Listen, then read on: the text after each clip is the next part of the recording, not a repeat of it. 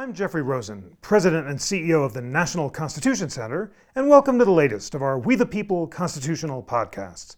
The National Constitution Center is the only institution in America chartered by Congress to disseminate information about the U.S. Constitution on a non-partisan basis. And this is part of a series of podcasts we're publishing this month that are jumping off some great panels that I participated in at the Aspen Ideas Festival this summer. Next up, everything that you need to know about the Supreme Court term in a deep dive. This was a really fascinating experiment. We brought together Senator Chris Coons, former Acting Solicitor General Neil Katyal, a panel of incredible journalists to discuss the blockbuster cases at the end of the Supreme Court term. Here goes. My name is Natalie Travers, and I am pleased to welcome to the stage our official introducer and host for today, Jeffrey Rosen.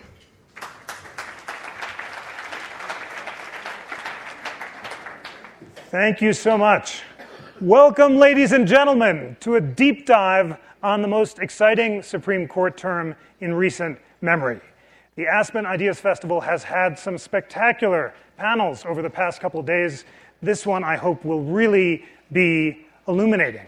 What we have done as an experiment is to convene not only some of the greatest constitutional lawyers in the country, but also a U.S. senator with a special background in constitutional law, its best journalists, all to give their perspective on the incredible cases ranging from marriage equality to healthcare to redistricting and more.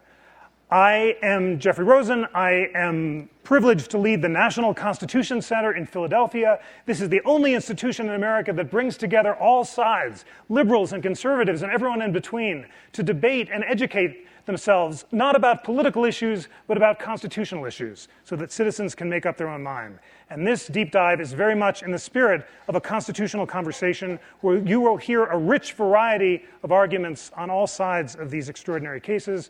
Listen carefully, keep your minds open to being persuaded and having your minds changed, and set aside your political preconceptions. It doesn't matter whether you think that the results of these cases were good or bad as a policy matter. I want you to engage with them as a constitutional matter and entertain the possibility that your policy and your constitutional views might diverge. And with that introduction, it is my extraordinary privilege to welcome to the stage my old law school friend and classmate and the U.S. Senator from the state of Delaware, Chris Coons. Thank you, Jeff. I don't think I would have imagined when we were on that great road trip from law school many years ago that we would end up here, both here and with you doing your extraordinary work in the Senate, where you've been such a defender of constitutional reasoning. But we haven't had a good constitutional conversation since that road trip, so I'm really looking forward to this one. It says something that we had a road trip that was dominated by a good constitutional conversation. So it was a pretty wonky group.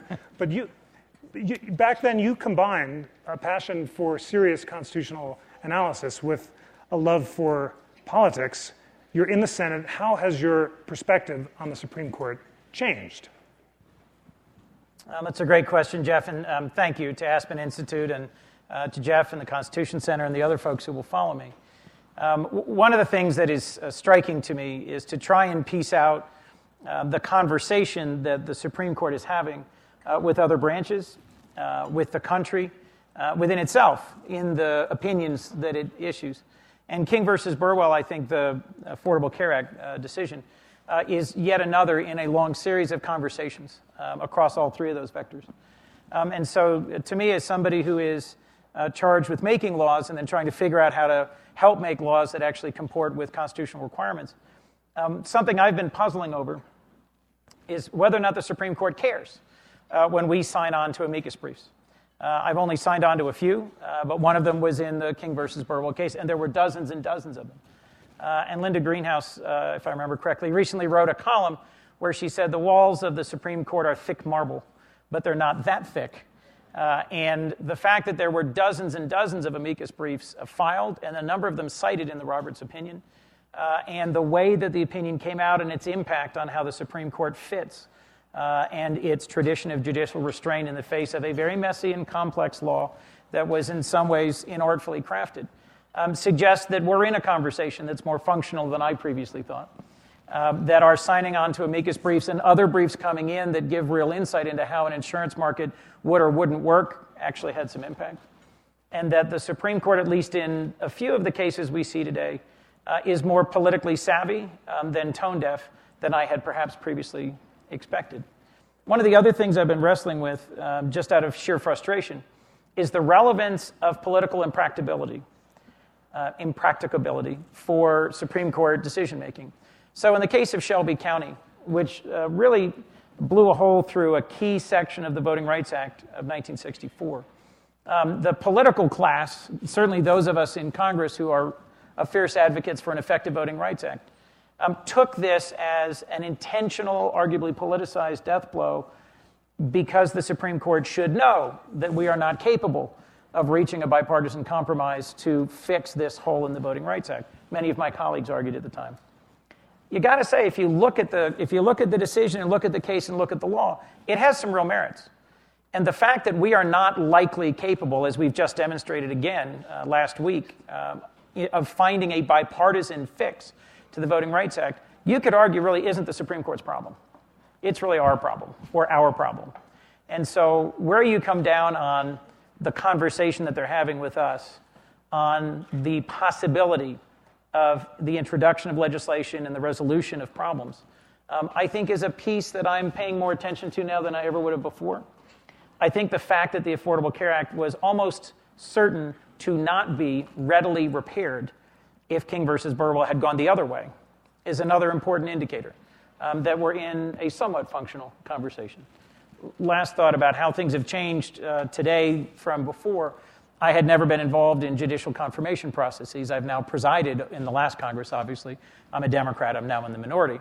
But in the last Congress, I got to preside over confirmation hearings for a dozen acquaintances, classmates, folks I'd litigated with or knew, and it's really a very different process, up close and personal. I felt great about the folks who ended up making it onto various courts, a district or circuit. But it is a messier and a more human process, exactly who gets noticed, who gets pushed forward, who gets their blue slips returned or doesn't, and how it all plays out. Perhaps that's no surprise. But on a Thanksgiving ride back in 1989, I don't think I was looking that clearly at how politics impedes on and informs nominations, decisions, and then subsequent legislation.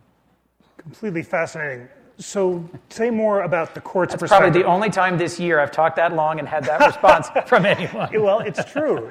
You have a unique perspective, and I want to learn more about it. So was the debate in King v. Burwell a legal or a political debate? On the one hand, you might say this is a debate between Chief Justice Roberts' version of purposivism and Justice Scalia on textualism. Justice Roberts says you have to look not only at the text, but also Congress's broader purpose. Scalia says just look at the text. Was that what it was about, or do you think that Roberts and the other justices were also swayed by political considerations? My personal view is that Roberts was continuing his tradition of judicial restraint, of deference to the politically elected branches. And to me, what was particularly spicy or interesting was the side shots at Scalia. That's how I took it. He certainly could have advanced the point that you can only understand text in context by citing many other cases or opinions. He chose to cite two Scalia opinions, and rather pointedly. And Scalia's rejoinders about words no longer have any meaning, and what was his phrase, jiggery-pokery? I still don't know exactly what that means.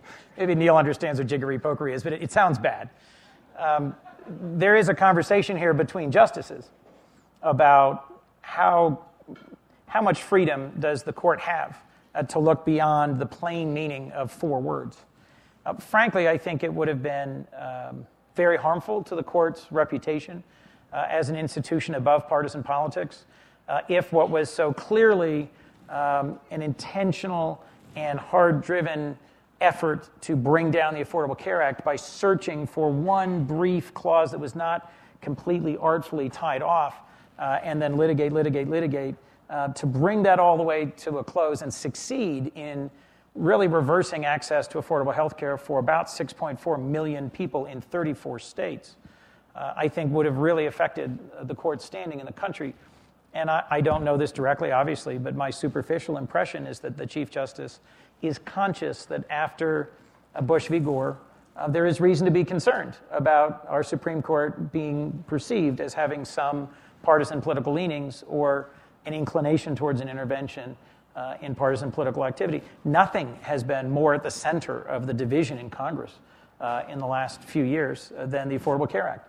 And Scalia's sort of parting smack about it shall henceforth be known as SCOTUS care, is a reminder that even between the justices, their role in affirming and upholding and sustaining the Affordable Care Act is quite divisive between and among the justices themselves. It is divisive. It led to rhetoric not only like jiggery pokery, but I think Scalia also accused the majority of argle bargle. I'm not sure what that is. Does that rhetoric strike you as unusual? It strikes me as unusually personal, although Scalia has not restrained his spleen or has given vent to his dislike for a very wide range of other justices of both judicial and legislative actions, so I don't know if it's unusual from Scalia. But the way in which the back and forth, both in the opinions and in the commentary, has been sharpened, I do think is unusual. I think there's been a lot of commentary on is Roberts really a conservative that I think misses the point. I think he is an institutionalist, and I think he's an advocate of judicial restraint. And I think, frankly, both of those are admirably and historically conservative. So I, for what it's worth, agree and think that he did show the same commitment to bipartisan restraint in the Affordable Care Act case as in the marriage equality case. But critics of when I made that argument, people said, well, what about Shelby County, the voting rights case? And what about Citizens United, the campaign finance case? He wasn't restrained there. You can respond better than I. What's the response in that case? There's a way, I dislike those outcomes politically. I am thrilled with the outcome in the marriage equality case.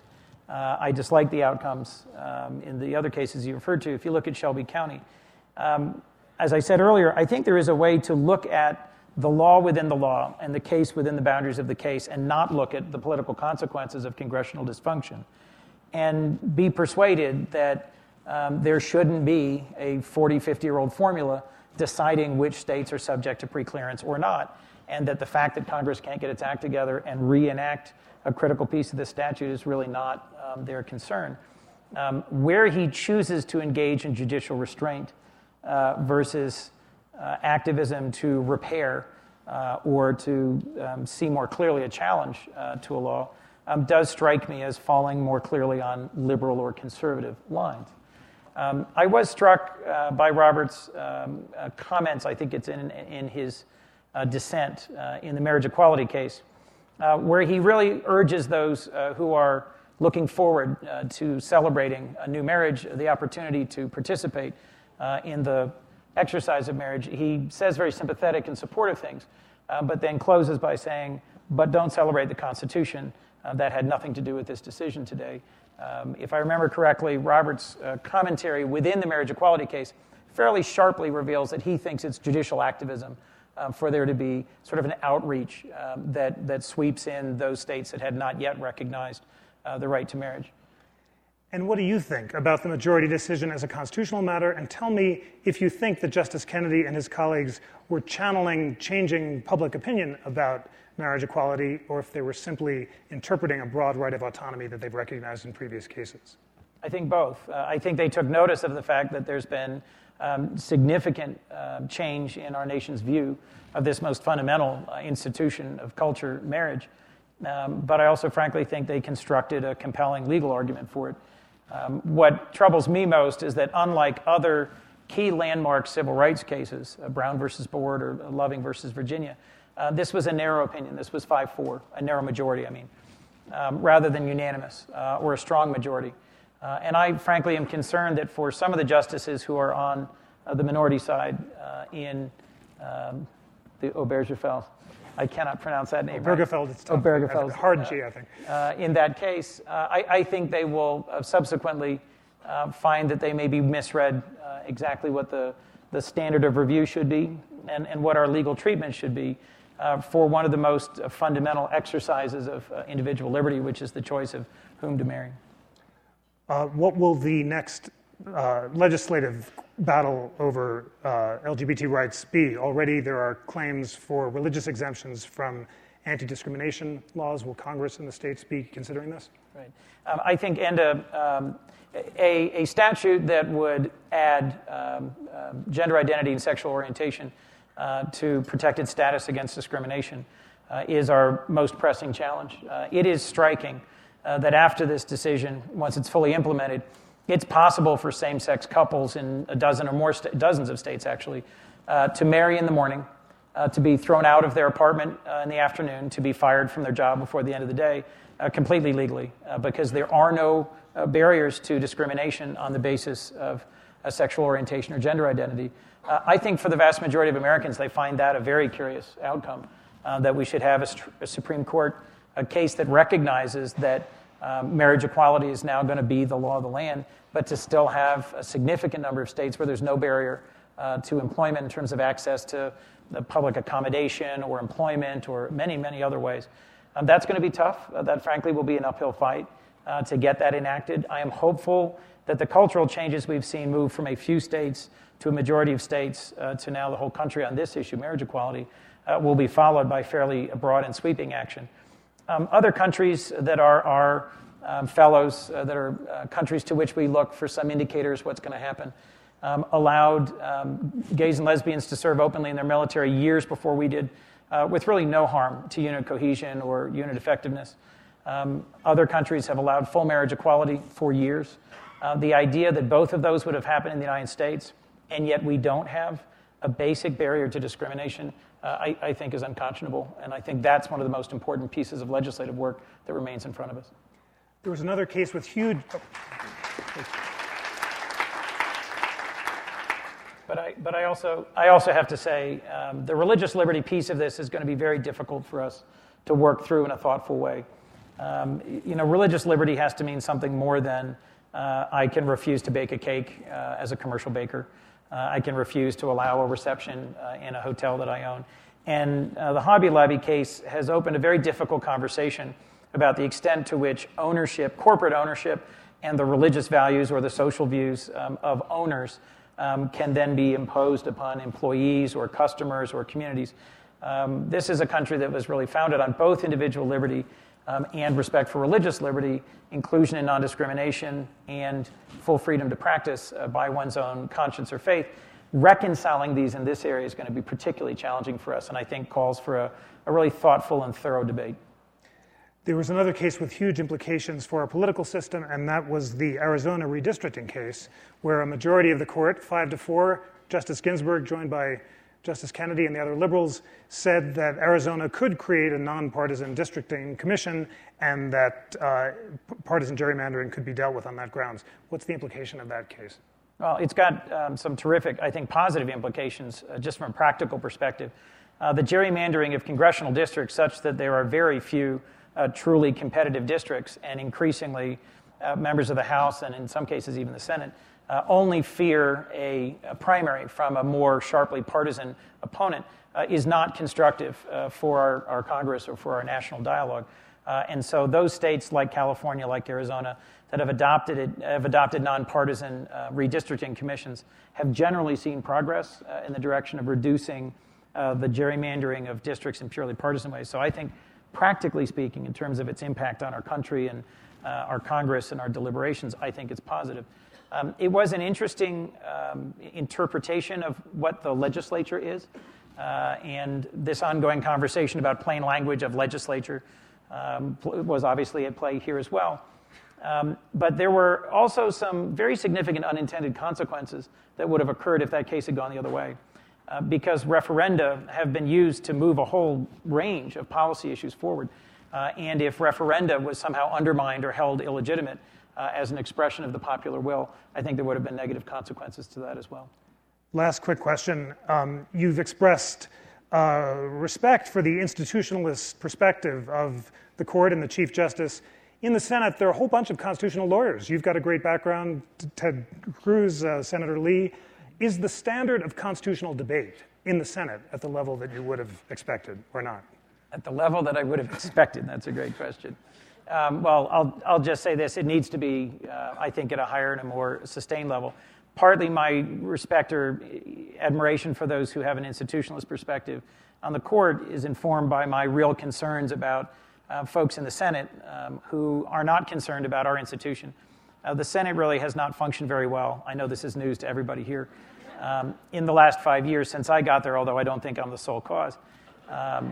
But the extent to which we are able and willing to listen to each other and compromise with each other is something that I think has to be strengthened and accelerated, and that takes advocacy and engagement from citizens of all walks of life and all backgrounds.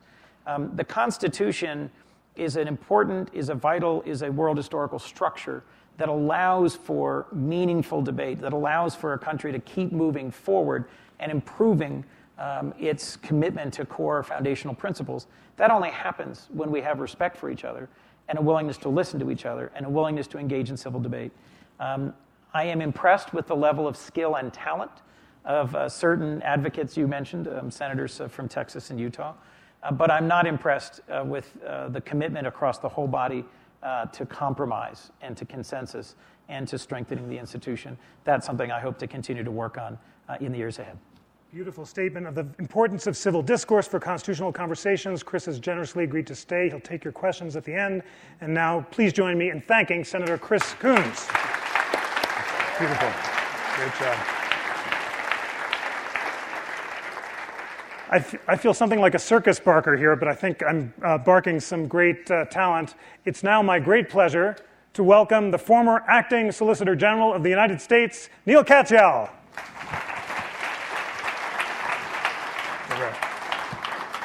Neal has another distinction. As some of you know, he is my brother-in-law. It's the only way I get invited to these things. And we are going to start an incredible reality show called Brothers-in-Law. He's not joking. No, we're very serious about this. If you want to invest, talk to us after the show. Neal, you are among the most astute commentators on broad trends in the court, and this was a historic term. Last year, you wrote a really influential piece noting that the unanimity level was at the highest rate since the 1930s. This year, it was substantially lower. Why was that? Yeah, so let me first just begin by a little general background for those of you who aren't lawyers. So there are 9 justices on the court, 5 appointed by Republican presidents, 4 by Democrats. Justice Kennedy, appointed by President Reagan in 1987, widely seen as the swing vote. And in past terms, we've seen, for the last 10 years since Chief Justice Roberts was put on the court, we've seen basically so-called conservative results largely coming from the court. Now, there are other trends as well over the last 10 years that have been happening. One is the Chief Justice really was pushing the court, I think in listening to the kind of conversation with Senator Coons, about unanimity on the court. He was looking across the street at Congress about their inability to get along and trying to drive the court toward consensus where they could. Last year, for the first time since 1942, the court was unanimous in 2/3 of the cases it heard. Now, the court only hears about 70 cases a year. They don't have to hear anything. It takes 4 justices to vote to hear a case. But there is this image of this very divided court, but actually last year, very high rates of unanimity. That's something the Chief Justice had talked about at his confirmation hearings. Now, this year we didn't see that. We saw a much lower rate of unanimity. It was still 40%, which is, which is substantial, but it wasn't the striking numbers before. And instead, we had something fairly unusual, at least, something that hasn't happened in really a long time, which is the liberal perspective dominating at the court. In particular, Justice Breyer driving the court toward, I think, towards results that the political left are far happier with than the right, and we can talk about some examples later on. So the New York Times, confirming your point, noted that something like 52% of the cases were liberal this year, the highest rate since the Warren era. Why was that? Well, I think that there are a bunch of things going on. Let me isolate 2. One is, frankly, as I say, the court doesn't have to take anything. The cases that the court took this year were pushed on the courts by a fairly radical agenda by lawyers. So let's just take, for example, King versus Burwell, which is the Affordable Care Act case that the court decided last week. So That's a case in which basically Congress and the president said there are 50 million Americans who are uninsured. They lack health insurance. Now, why are they uninsured? Because they have pre-existing conditions, and it's really hard to get insurance because the insurance companies deny them. Or they say if you want insurance, you have to do so at a very high, you have to pay a lot for it. And so Congress said, we're going to ban that. That's wrong. So what did they do? They said, we're going to require guaranteed issue so that insurance companies have to insure anyone, regardless of pre-existing conditions, and we're going to have community rating programs so that the rate you pay for insurance is what it is in the community. Well, that sounds good, but there was a big problem. 6 states had done that, and it was a disaster. Insurance markets cratered. Why? Because if you know you can sign up to buy insurance anytime, you wait till you're in the ambulance. So if the fire insurance companies had a must-issue policy, you'd wait until your house is smoldering, you'd never pay premiums, and then you'd call up and say, I'd like my fire insurance. So that's what was happening in those 6 states. One state, Massachusetts, did it differently. They said, all right, we're going to ban discrimination against those with pre-existing conditions, but at the same time, we're also going to mandate that everyone have a certain basic amount of insurance, the so-called individual mandate. And if you can't afford it, then we'll subsidize it for you. That's the so-called Massachusetts solution. The Supreme Court 3 years ago, in a 5-4 decision, said that was constitutional. You can allow people to buy insurance. The question in this case was, well, what about the subsidy provision? The subsidy provision in the law said it's very complicated, but basically at one point it says in order to get subsidies through a health insurance exchange, the health insurance exchange shall be, quote, established by the state. Established by the state. And the conservative challengers said, well, actually these health insurance exchanges were set up in many states by the federal government, and so they aren't established by the state. The problem with that is if you read that statute that way, literally, in isolation, it would doom the entire act. It would be as if Congress passed this massive piece of law with a poison pill built right into it, which is just nonsensical given the Massachusetts example they were basing this all on. And the Supreme Court, 6-3 in an opinion by the Chief Justice, says last week, that's not the right way to read the statute. The right way to read the statute is to read it in order to make some sense of it. And and so I don't actually think it's the chief acting institutionally there. I think it's really just plain common sense. This case should not have been at the court. It's a very good example of why it's not the court trending liberal as much as is some extreme cases being brought by conservatives. It's the Kennedy court as well. Does that explain things? He was more liberal this year than before?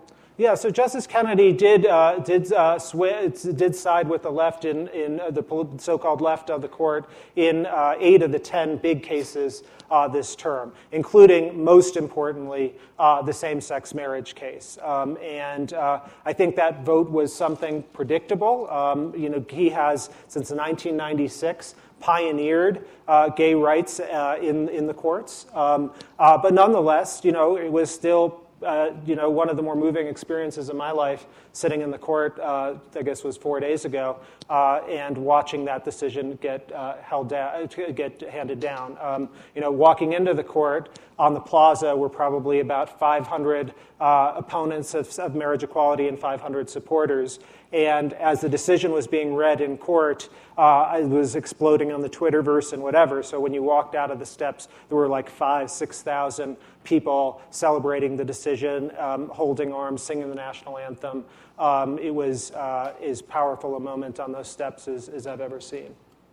You were there for King v. Burwell as well. What was the reaction like then? Yeah, and I think it was, it obviously doesn't have the same, it has a massive importance to the country. It didn't have quite the same emotional impact. But again, I think there was a large amount of celebration out there. And people talk about those two cases, and they're really important. And indeed, for this marriage equality case, I think it's probably the only case that our children's children will really know in our lifetimes. I mean, it is like Brown versus Board of Education. Whether it's a 5-4 decision or 9-0, I don't think matters. This is the U.S. Supreme Court saying something extremely powerful, that no matter how strongly states believe that marriage should be limited to a man and a woman, even if it's 100% of the population. That is off the table in our constitutional democracy. That our gay and lesbian citizens have the same rights to marry as anyone else. And it is soaring rhetoric, in the opinion. Chief Justice Scalia in dissent accuses Justice Kennedy of being pompous, pretentious, fortune cookie jurisprudence. At one point, he says, "I would put a bag over my head if I had to write an opinion like this." There's some very strong language in the dissent, but I suspect in generations to come, people will quote those words that Justice Kennedy said in his majority opinion. They are really what it is to me, American. Do you think that this level of invective is unusual historically or not? It is a little unusual. I mean, Justice Scalia is brilliant. I mean, he is easily one of President Reagan's greatest legacies will be Justice Scalia. He's changed the game in so many areas. So, you were starting to talk with the senator about statutory interpretation. So Justice Scalia has this view that when Congress passes a law, you read the text of the law, but you don't read all the legislative history and stuff around it. Why, he says, because that's often doctored. It's advocates trying to get their particular views and committee reports and so on. So you read what the law that Congress passes. He's won that debate. He has persuaded a majority of the court to do that. Now he's gone further, though, and said, well, just read the text. Don't try and understand the purpose behind the text. That's a losing argument. And so we're seeing sometimes Justice Scalia overplaying his hand and reaching results that I think aren't going to command a majority of the court. You had a fascinating op-ed the other day in the Washington Post. Today. I read it online yesterday, saying that, because you sent it to me because it was so good. But it's a creative and fresh argument that this court has been more pro-criminal defendant than any in recent history, and people are missing that trend. Tell us about that. Yeah, so, there were 7 federal criminal defendants that went to the Supreme Court this year in cases. The Supreme Court sided with the defendants in 6 of them. 6 of 7. I think we'd have to go back a long, long way to see something like that.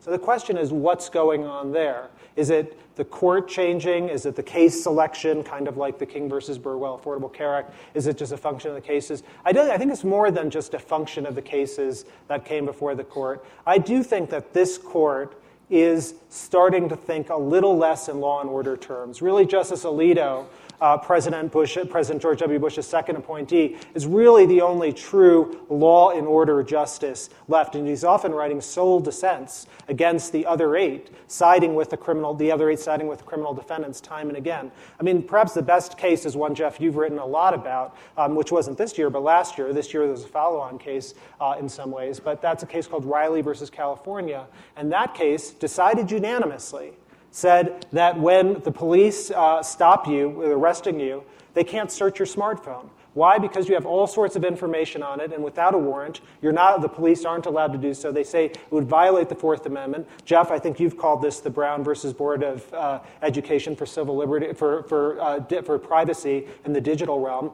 It's a massive decision, and that's true in a bunch of areas. Even on the one thing that the prosecutors won this year, law enforcement won, the lethal injection case, in which the court, by a 5-4 decision, upheld a lethal injection protocol, which was fairly gruesome. There was a 2-justice dissent by Justices Breyer and Ginsburg announcing for the first time their opposition to the death penalty in all cases, in all forms, as unconstitutional. I think that's a striking development. I suspect that in a few years we'll come back here, and it very well may be that the death penalty is declared unconstitutional by a majority of the U.S. Supreme Court.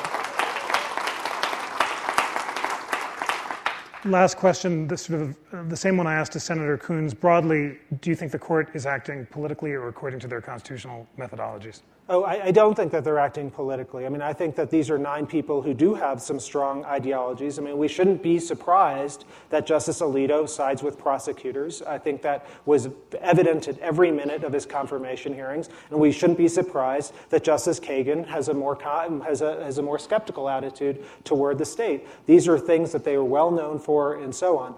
And indeed, I don't think we should even be surprised by Chief Justice Roberts' decisions this term. I mean, when he testified in his hearings in 2005, he said, I'm an umpire, I'm going to act like an umpire, I'm going to call balls and strikes. And I'd written a letter in support of him because I'd worked for him, and all my friends on the left just said, this is basically poppycock. He's going to just act politically in his partisan impressions and wishes. And this year, and there are many other examples too, but this year really shows that's not true. He meant what he said at his confirmation hearings. I don't think that he is the full solid believer in judicial restraint that's been painted because of things like the Voting Rights Act, which he voted to strike down. But nonetheless, I do think that he is trying very hard to call balls and strikes, as are his colleagues. Ladies and gentlemen, join me in thanking America's greatest brother-in-law, Neil Katyal.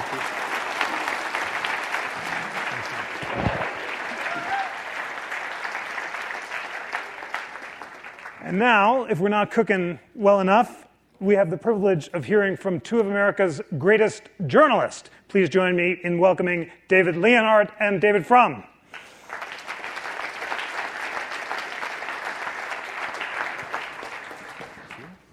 Thank you. Great to see you. It's a little intimidating to follow those two. Those guys are extremely impressive, as are you. So great to see you, David. Welcome. Thank you. The Phil Donahue of the Constitution welcomes you to our third installment here you have to do a little more our running. Deep Dive. Absolutely. Well, you've just heard a U.S. Senator and a former Solicitor General saying that the court was acting not politically but constitutionally. David, do you agree? And as you and your colleagues cover the court, is that the presumption that you operate under? I'm not a constitutional scholar. I think that I take seriously the views of others who believe that they were operating constitutionally. I think one of the striking things is that this court was moving toward being a much more political court. I mean, it really was the first one. Was it in history or in decades and decades in which you very often had all the justices appointed by one party's president on one side and all the justices appointed by the other party's president on the other side? And I think what we've seen with the more mixing up, with Breyer being with the right, increasingly with Roberts being with the left and Kennedy being with the left, I think we've seen a court that, setting aside the constitutional issues, which I know is their job, I think we've seen a court that will be able to command more respect because there are more often these mixed coalitions that are ruling. David, political or constitutional court? I think on the healthcare case, it is a political court. This was a political decision. And I think the politics of it are very sympathetic, which is Chief Justice Roberts, who I'm sure deplores the Affordable Care Act as a matter of legislation, said, if you, challengers, want me, a judge, to blow this thing up, you have to give me a better set of reasons. The Supreme Court of the United States has not struck down a major social reform of this kind since the early 1930s. When the last time the Supreme Court tried it, it nearly destroyed the Supreme Court along the way. And the argument for blowing up the ACA here was so hyper-technical that a politically minded institution naturally gave pause and say, this is not our job. This is too big an ask of this court on too slender a basis. David, you and your colleagues at the New York Times are providing the best coverage of the court in America. Adam Liptak is as good as it gets, but you also cover the social implications of decisions like the marriage equality decision. Just tell us about how you, as an editor, think about parceling out the different dimensions, assigning stories, and what's your obligation to report it? I think the Supreme Court is an undercovered institution. So Adam Liptak, as you said, is a national treasure. I'm extremely fortunate to be his colleague. One of the amazing things about Adam is the combination of his intellect and his speed. Sometime, just for fun, log on to the New York Times website and see how fast Adam Liptak's first story comes out after a decision. It's truly a remarkable thing. Adam Liptak's the only person we have covering the Supreme Court, and I think there's an argument that that's a mistake, that we should devote more resources toward it. The Supreme Court is extremely important. It's fascinating as well. And so one of the things that we've tried to do is cover it a little bit more richly. So we put out this graphic that you were kind enough to mention before, noting that this was the most liberal term, just based on the right-left outcomes in decades, right? And as Neil said, there are ways in which that's not a perfect measure because if they're taking more conservative cases. But we had this moment of, wait a second, are we going to put out this chart saying this is the most liberal term before the King v. Burwell case, before same-sex marriage, and then look like a bunch of idiots?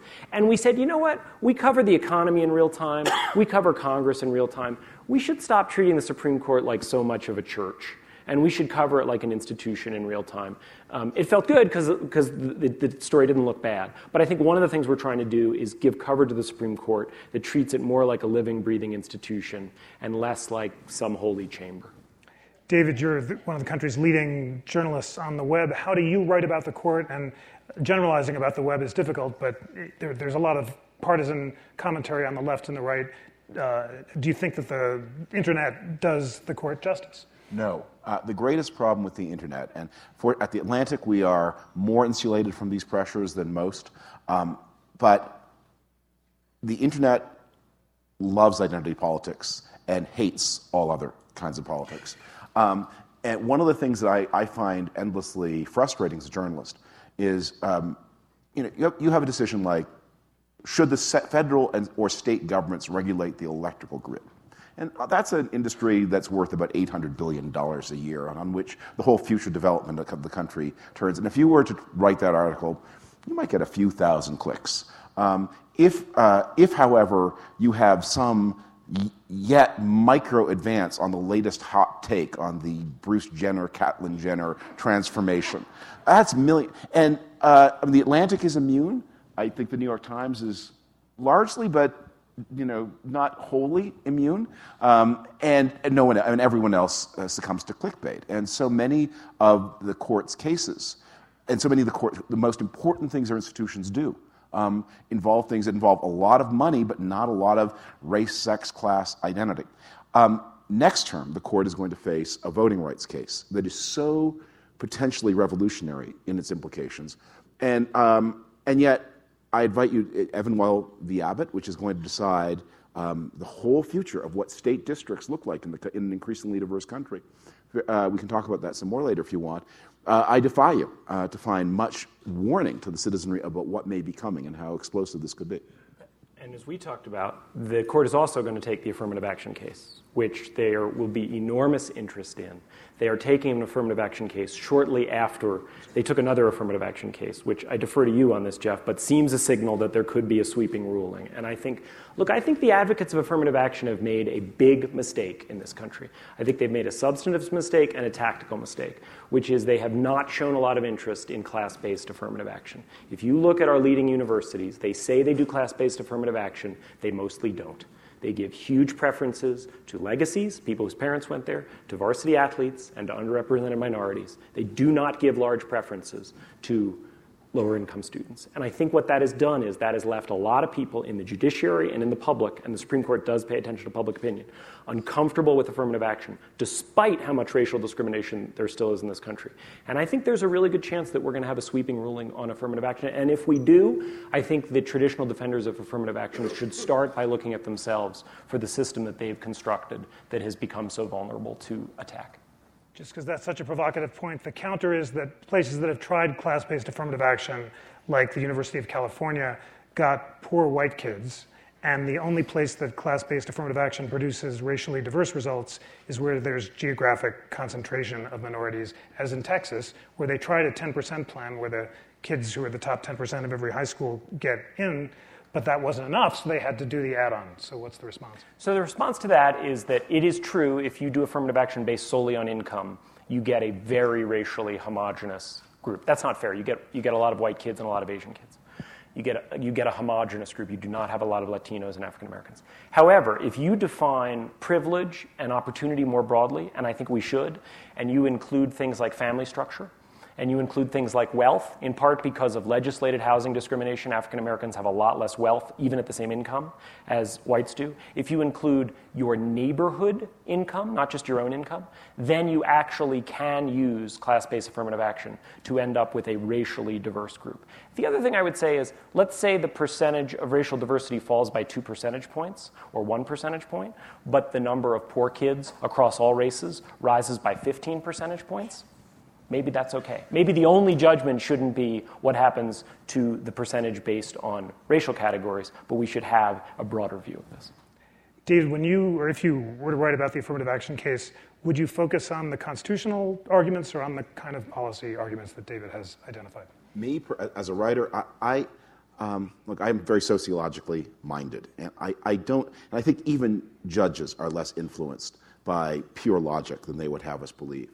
And you see that in the wake of the same-sex marriage case, there are going to be a series of attempts to bring polygamy cases before the courts. And it's going to be like putting them into a Cuisinart. They're going to go absolutely nowhere. And at some level, as a number of wiseacres on the internet have said, that's not very logical. And the answer is going to be, and that doesn't matter very much, because the reason same-sex marriage prevailed was because very large numbers of Americans and even larger numbers of elite Americans and even larger numbers of lawyers and judges were persuaded that same-sex marriage involved real claims of genuine rights by people with a benign and unchangeable personal characteristic with no serious risk of harm to anything else, and they're going to look at polygamy, and they're going to see that it originates in the oppression of women and child marriage and child rape in many cases, and the fact that these arguments may look formally similar is not going to interest them very much. They're just going to rip through it. I don't see a way to avoid the policy content, and certainly for citizens, the policy content. There's a certain, as you'll remember from your law teaching, back in the early 19th century, there's a certain kind of British judge in particular who almost seemed to delight in reaching a completely perverse and antisocial result, because that showed how committed you were to the law. And then you would shrug your hands and say, and it's somebody else's job to fix it. I don't think judges really do that in real life. I think King v. Burwell is an example of this. And on the voting rights case I mentioned before, that is going to be a fascinating challenge because both answers are so terrible. Tell us about the case. Okay, so the case is this. As you all know, the law says that there has to be in a district one person, one vote, and the districts can't vary too much. But the question is, too much of what? Is that when you have a state like Texas in this case, where there are large numbers of illegal immigrants who are not entitled to the vote, do the districts have to be equal according to raw population or numbers of voters? If you make the districts equal according to raw population, some districts will have very large numbers of illegal immigrants and small numbers of voters. You'll create a kind of system of rotten boroughs. Some voters will have much more power than others, and some representatives will have to worry a lot less about pleasing everybody in their constituency than others. On the other hand, if you say it's one citizen, one voter, one potential voter, one vote, then you will dramatically reduce the representation of minority, especially Latino districts, and dramatically enhance the power of white voters. And by the way, tip all through the Southwest and into California the balance of power in state legislatures, because this case I think only affects state legislatures from Democrat to Republican. So, which is the worst evil? Endorsing the rotten boroughs as they exist now with all of the terrible political unfairnesses and the corruption and the bad representatives you get because they don't have to worry about sometimes 60% of the people in their districts? Or do you, as a judge, work this political revolution on behalf of the Republican Party? I don't see that there's a really good answer, and I don't know, and as a pure matter of law, I don't know how you reason your way to the better outcome. Justice Felix Frankfurter warned of all this in his dissent from a one-man, one-vote case years ago, where he said by entering the political thicket, the court was coming up with standards without precise means of measuring what exactly an equal population was. David, thoughts on the voting rights cases which have been so divisive to the country, as Senator Coons said, from Shelby County to the redistricting case to this one coming up? How do you cover it and write about it? I think that if you think about these cases as a whole, most of them are bad for Democrats. I think Democrats, liberals, rejoiced at this year's case. It was Kennedy and 4 liberals. But actually, the states that are most likely to create independent districting panels are liberal states. Right? And so that actually hurts Democrats, right? Because in a state that is Republican controlled, they're going to gerrymander for Republicans. An independent commission would hurt the Republicans' ability to do that. In a liberal state, they're going to gerrymander for Democrats. An independent commission would help Republicans. Liberal states are the ones that tend to have independent commissions. So even though liberals like this decision, it actually may be bad for them narrowly. And you put these all together, and I think it's a reminder that while the Democrats have a lot of advantages right now, in particular, the Republican Party does not know how to talk to people who are not white and who are under the age of 30. Right? And they do not seem to be making any progress on either of those issues. The Democrats also have a huge problem, which is they are doing terribly at the state legislature level. They have a huge gap in the House. They are not just a minority. They are a minority that is way, way behind. And Democratic voters don't vote in large numbers in the midterms.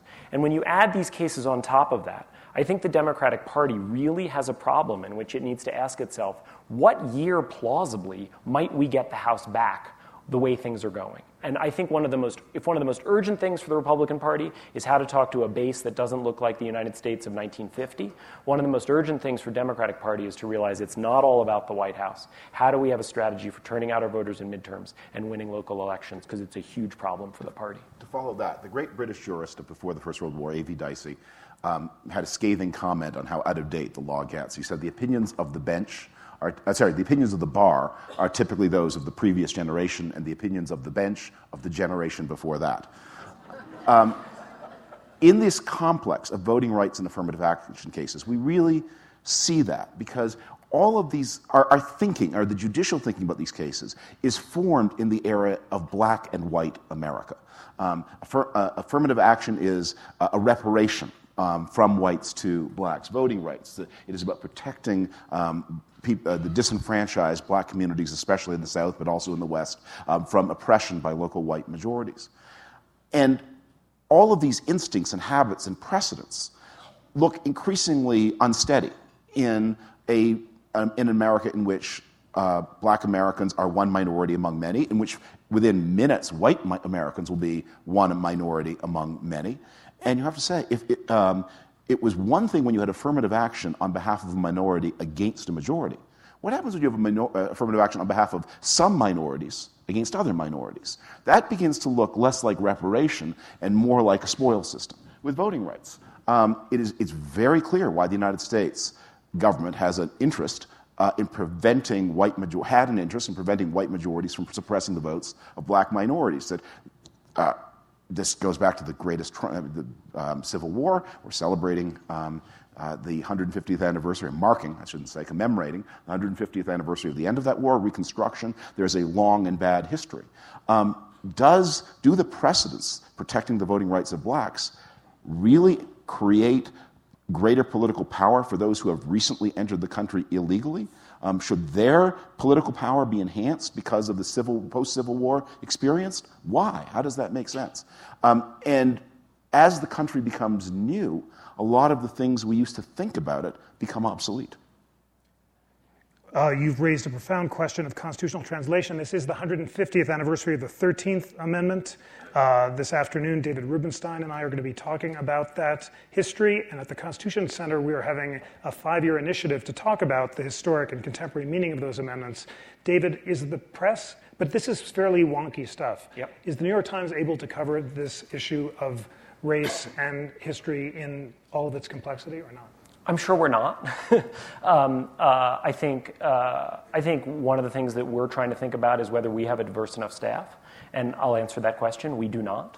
My boss, our executive editor, is African American, and I think it's one of these things, as is the case in the country at large, right, in which there are shining examples of ways in which the United States really has made progress on race. If you haven't listened to President Obama on Mark Maron's podcast, I would encourage you to do so. It's an hour. It's fascinating. And Obama said, look, I often have young people who say to me, nothing's any better on race. And Obama said, listen, unless you were a black man living in the South in the 1950s, 60s, and 70s, don't tell me we haven't improved on race. We have. And we have, but we haven't made nearly enough progress. Racism against African Americans is a unique issue. It's unlike any other situation we have in this country because of the history. And I think there are a lot of institutions, including the New York Times, that are saying to ourselves, how can we do a better job covering this issue? How do we make sure that our own background and our own biases don't color the way we look at it in a way that harms our readers? David, last word to you. Some of the most riveting sessions at this incredible Ideas Festival have dealt with the question of over-criminalization. And it is striking to see the unexpected alliance between libertarian conservatives and civil libertarian liberals about the injustice of putting so many young African-American men in jail. David, are there other issues involving the law where you detect similar alliances, and is it helpful to have that kind of consensus in order to achieve reform? We are seeing here incremental progress at work. Look, the rate of incarceration in the United States has already peaked. It peaked in 2007, and we're coming down from that level. We have had this may be the greatest social transformation that any of us have lived with, even bigger than the transformation on race, which, as you say, is incomplete, and that is the success in combating crime. The United States today has less crime than at any time since good statistics began in the middle 1970s. It has less crime than at any point since anything like good statistics began in the 1930s. And given what we know about how violent the country was in the 19th century, it's probably fair to say the United States is safer today from crime than at any time in the history of the Republic. And some of that was due to the very harsh measures that were taken in the 1990s, massive incarceration, longer sentences for more people. But there comes a point where you think, it's also very expensive, it's very destructive to the people who are caught up in the system and their families and children. Can we take some risks and experiment on the way down? And the country is doing that without so far adverse effect. I would argue for caution. I'm not a libertarian conservative. I think we need to go quite slow on this because the reduction in crime is the thing that has made possible so much of the racial progress. It is what has taken a lot of the culture issues off the boil. It has really changed the way our cities operate. And I think it's it's an accomplishment that shouldn't be put readily at risk. So experiment incrementally and cautiously. Ladies and gentlemen, please join me in thanking David Leonhardt and David Frum. Please join us for the next of our We the People constitutional podcasts. On behalf of the National Constitution Center, I'm Jeffrey Rosen.